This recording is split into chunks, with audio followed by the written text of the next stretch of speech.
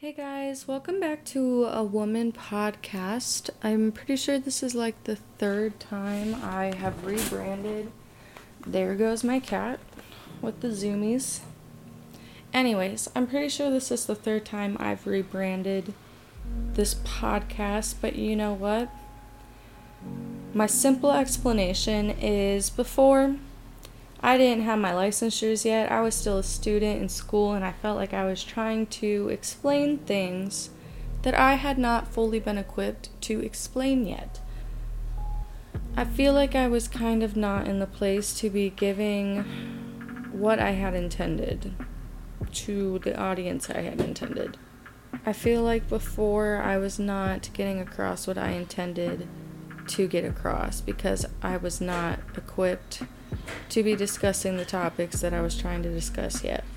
But now that I've graduated school and I have been getting my licensures, I feel like now is the time to officially start over, and with that I have come with a whole new rebrand.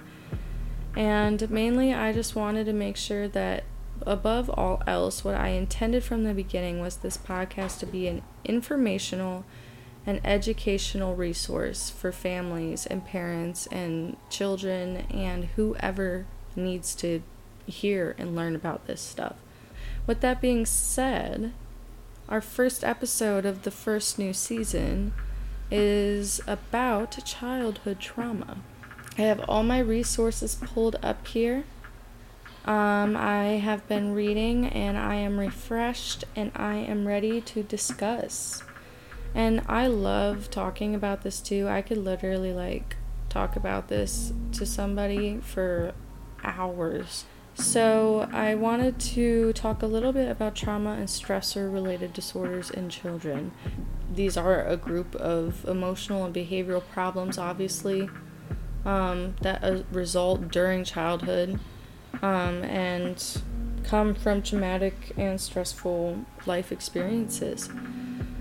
These experiences can really include anything. It doesn't have to be the stereotypical, the thing I hate the most is, I always hear from, and I guess I shouldn't say hate, the thing that I wish I didn't hear, that I wish I didn't still see being promoted to children and said to children, is that, they don't have trauma because, they didn't go to war. They didn't, have, a very extreme stereotypical experience that you hear about when you think about trauma. It's known throughout history that it's just a recent development now, guys, that these trauma related disorders have even been made in the Diagnostic Statistical Manual for Mental Disorders. And with that being said, we're still seeing a lot of stigmatization come with how we teach and react to trauma. Really, trauma and stressful experiences can include exposure to any sort of physical or emotional violence or pain, obviously abuse, neglect, but even family conflict.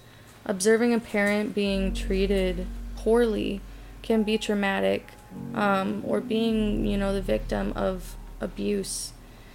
These are stressors that can cause trauma, obviously, but stressors such as parental separation or divorce can even cause severe emotional reactions.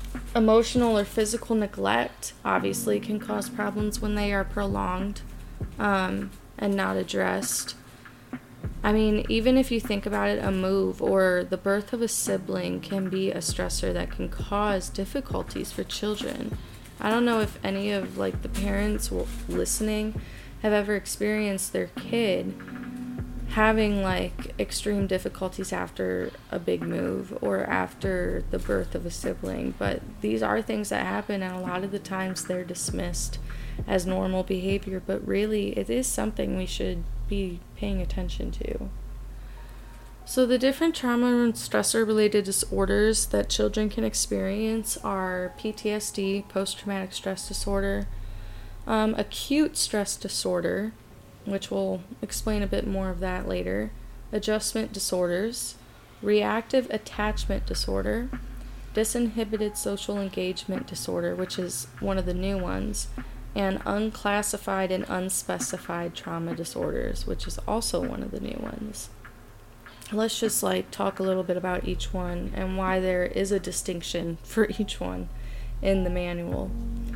Firstly, obviously, PTSD. This is the one that was around, well, no, not first. First, it was just, what was it called? Not trauma shock, shell shock. That was what it was called, because it was referenced to, basically, when we first discovered trauma, it was from war. It was from people coming back from war and having these symptoms, and they described it as shell shock, like you were an empty vessel of a body, like you were just a body and there was nothing inside of you because you went through such trauma, because they had these experiences and symptoms of, the glazed over.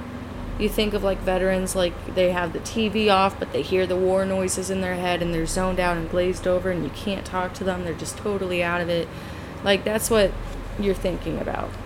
And it eventually evolved into PTSD, but this is all there was. It was just post-traumatic stress disorder. Now we have all these different classifications, and we even have a specific section that isn't just trauma disorders. I guess I should say trauma and stress related disorders, but it's specifically also for children.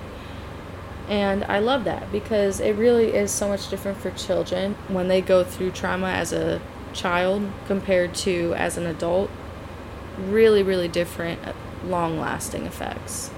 So, PTSD, children and adolescents or adults, anybody can experience PTSD, but children and teens with PTSD have symptoms such as, frightening thoughts, flashbacks of the trauma event,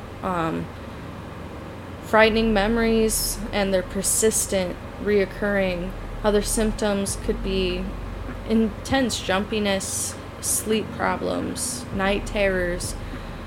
Then you could see problems in social settings or in academic settings, avoiding certain places or situations. A lot of the time you see PTSD, people with PTSD also experiencing severe depression and anxiety. And with anxiety and stress comes headaches and stomach pains. And with children, this is what you're going to see a lot is verbally expressed to you. If you work with children and, oh my gosh, when I worked with kids, we would take these surveys every other semester or every semester. And it would always say a question on there do you get headaches, stomach aches, blah, blah, blah often? And basically it's asking to kind of gauge how stressed are you? Is this something that maybe we should be a little bit more looking into? Because when you're a child, you don't have the verbal language development yet to be able to tell somebody, I'm depressed, I'm sad. And if you have that, you definitely can't tell them it's from trauma and it's from this. There's no way. No way. They're going to tell you, you're going to say, what's wrong? And they're going to tell you, my head hurts. Well, why does your head hurt? I don't know. That's about how it's going to go. And you're going to have to do a lot of assuming and guessing. So it's important to know these symptoms so that when they pop up, you're ready to help and support. Acute stress disorder. The symptoms of acute stress disorder are basically the same as PTSD, but they occur within the first month after being exposed to the trauma event. If they last longer than a month, then you're going into PTSD. One of the main classifications with PTSD is that it has to last longer than a month. So when you think of acute, I remember what my professor told me is he thinks of an acute angle. And that's always helped me because I think of it as an acute angle. It's compressed. It's happening in a small amount of time.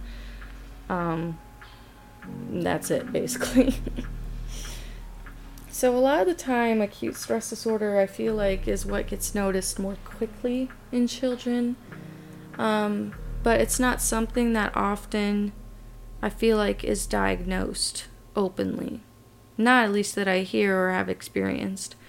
But if you think about it, a lot of the time you'll see acute stress disorder in children when something has happened and then very suddenly you're seeing changes in your child's behavior with night terrors, more hyper arousal, things like this, like same symptoms that you would see with PTSD, but very suddenly, and they last for a month. So if you're seeing that, you're going to also want to take note, because this is a trauma response. And again, you're going to want to be ready to know the symptoms so you can help and support your child. Alright, adjustment disorders. Adjustment disorders are very unhealthy and unhelpful. They're reactions to stressful events or changes in the child's life. The reactions could be very emotional. They are very emotional, and usually look like being very depressed or nervous, or behavioral, such as having misconduct or violating the rights of others. Adjustment disorders tend to happen after a trauma event where, as in the name, the child is having a hard time adjusting to something. So this is where you may see, after a small T trauma, maybe, I'm just thinking what I would see this mostly in my personal experience.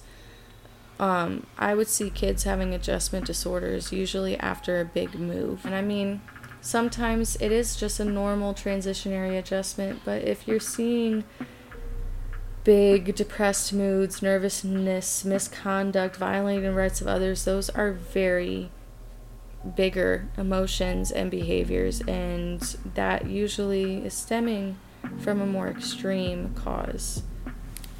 Alright, reactive attachment disorder. Children with reactive attachment disorder, usually it's like it says in the name, attachment disorders are, the different attachment styles, if you know what those are. Usually children experience this when they're younger and they're building their trust and mistrust in their infancy and toddlerhood with their parents. And if it's not, you say like you have a neglectful parent, you're going to not form a very secure attachment with that parent because you didn't feel cared for. And there's different attachment styles depending on the different ways you were treated and the different bonds you tried to form with your caregiver. And these attachment styles affect long-term relationships. So when you're having reactive attachment disorder, you're going to see a lot of limited emotional responses in situations where ordinarily you would expect them. You might see like a lack of remorse after a bad behavior per se happens, or a lack of response to a positive emotional trigger or a negative emotional trigger. Children with this disorder appear most of the time to not want or need comfort from caregivers, or may even seem displeased by it. They may not care when like toys are taken away from them. Very low reaction to things that should be getting reactions to. And so when you think of reactive, this is the big thing to remember, is you think reactive as in, yes, we are reacting, but it's actually the opposite. When you hear reactive, you should be thinking the child is not reacting to what should be getting reacted to. And then this is because of having an insecure attachment style. So this ends up becoming a stress-related disorder. If you're seeing a child having these symptoms, you're definitely going to want to be paying attention to the relationship dynamics they're having with the people in their family and their caregivers. Disinhibited social engagement disorder. Children with this disorder are unusually open to interactions with strangers. So unlike reactive attachment disorder, it's kind of the opposite with disinhibited social engagement disorder. Think about social engagement. Normal functioning social engagement, I don't need to explain that, you can think of that in your head. Adding disinhibited onto it, it's non-functional in the way that it is being over-engaging in interactions with people. people that probably they shouldn't be, like strangers. They can be overeager to form attachments with others, walking up to and even hugging random people. They could be these kids that tend to wander off with strangers without checking with their parent or caregiver. So there's a fine line sometimes. Like, I can see a lot of parents a lot of the time saying, well, how do I know if they're just a wanderer, if, they just don't have the focus, if, I don't know. But a lot of the time the distinction is the over interactiveness with strangers, being way too open to attachments and interactions with strangers. That's what you want to look for. And if this is happening, a lot of the time, again, it's because of some sort of attachment related thing or some sort of trauma or stress related event.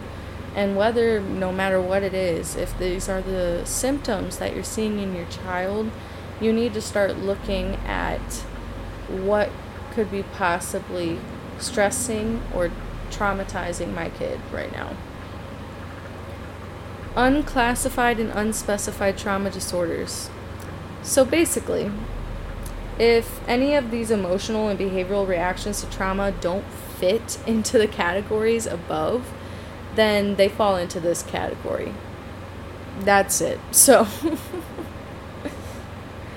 basically, now that you know about all the different exact trauma and stress related disorders, we need to, and why it's important to know about the symptoms, because nothing is more important in helping your child pass stress and trauma, than hopefully getting them the resources they need. But most importantly, above all of that, is having a good social support system.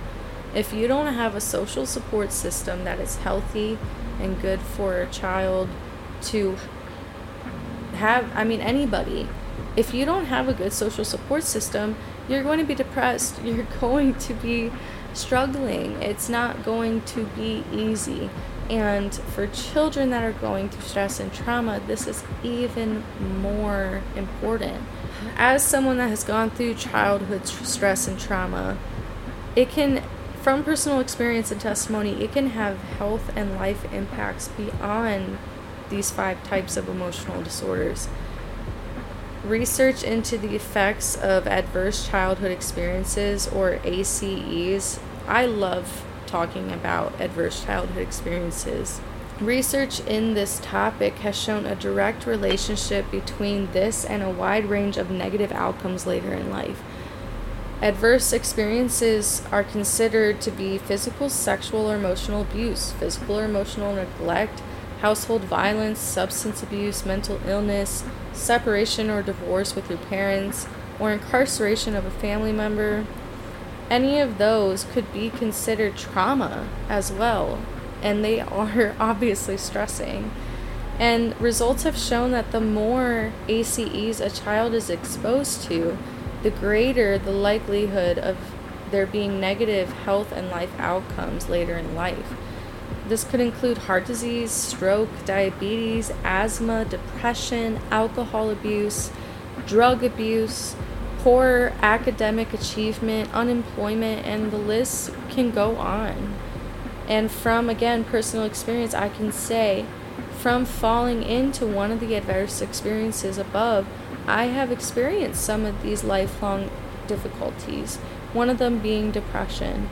And that is why it's so important to pay attention to what is happening in your child's life and to be in tune with what they are doing with their behaviors and what they are feeling with their emotions. Because you don't want to be that parent that ends up just dismissing something and then you see it develop later in life and you weren't able to help in the way you could have earlier, I guess is what I'm trying to say. And with that being said, I know a lot of parents want to know about this. And even a lot of children that are now adults like myself that want to know about this. God, I had to go through years of therapy, years, I still am, to be figuring out what exactly is going on with me. And again, I just keep finding it's tracing back to childhood trauma.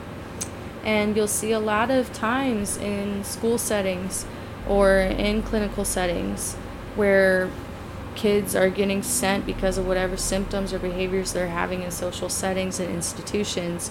They're being sent to counselors to figure out what's going on. And you'll see like kids are getting like ADHD or ODD, or I don't know. Those are just the most common ones I can think of in this case when it comes to misdiagnosing trauma.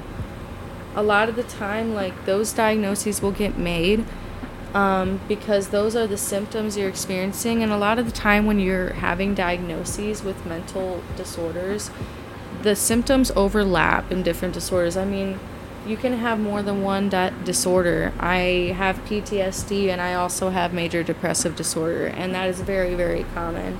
It's also very common for people with autism spectrum disorder to have sensory processing disorder, like, it's a normal occurrence.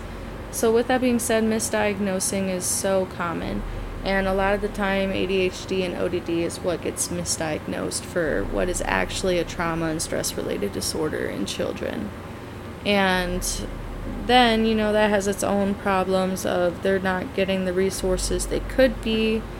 Again, personal experience I have gone through, and it prolongs and makes trying to figure out as a person going through it what's going on with you a lot harder, and it takes a lot longer, and it is not a fun thing to experience, not at all, and it is very draining to feel, to say the least. And as somebody that was a child experiencing trauma or stress and has grown up into their early 20s, please, to all the parents, like, it's going to be so much more worth it to your kid as they grow up if you can catch this stuff and help them with it and support them early on. And that's all I'm really going to get into today about childhood trauma. As I said, I'm trying to just give a little bit of like basic info so that it's easily like learnable and retainable and comprehensible. But there's a lot more to dig into here, and if you want me to discuss a bit more of the actual science and anatomy and development behind what happens with children and trauma, then go ahead and let me know in the comments, because I would love to talk about it. I hope you enjoyed learning a little bit with me. All of the resources referenced in this podcast episode will be provided in the description section of this episode. Go ahead and follow all of my socials to learn more about me and what I do and my licensures and certifications and whatever else it is that you want to do, and to simply just support me and what I am trying to do. All the handles will also be in the description of this podcast episode, and I hope you guys have a healthy and happy day. And thank you for supporting and listening and learning with me. I hope to see you soon at the next episode, and have an awesome day.